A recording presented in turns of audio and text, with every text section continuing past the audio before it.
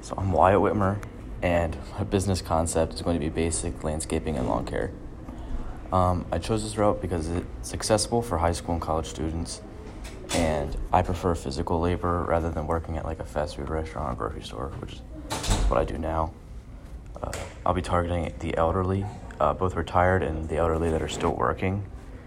And I'll also be targeting the parents of like bigger families, so like families with 2+ kids, the parents there.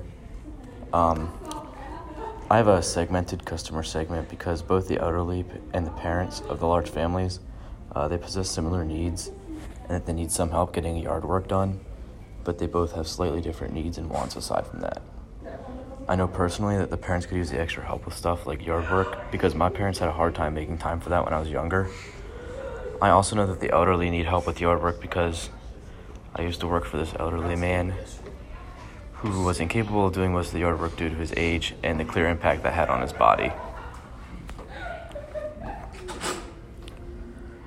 I would be helping my customers with the problem getting yard work done and getting it done well, because either they don't have the time for the good yard work or they just simply are incapable of doing the manual labor that's involved with it, both of which can be a problem, and a problem that I could easily solve for them.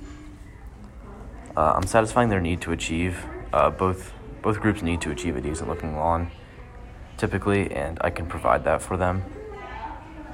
The primary value proposition I plan to deliver is the proposition of getting the job done.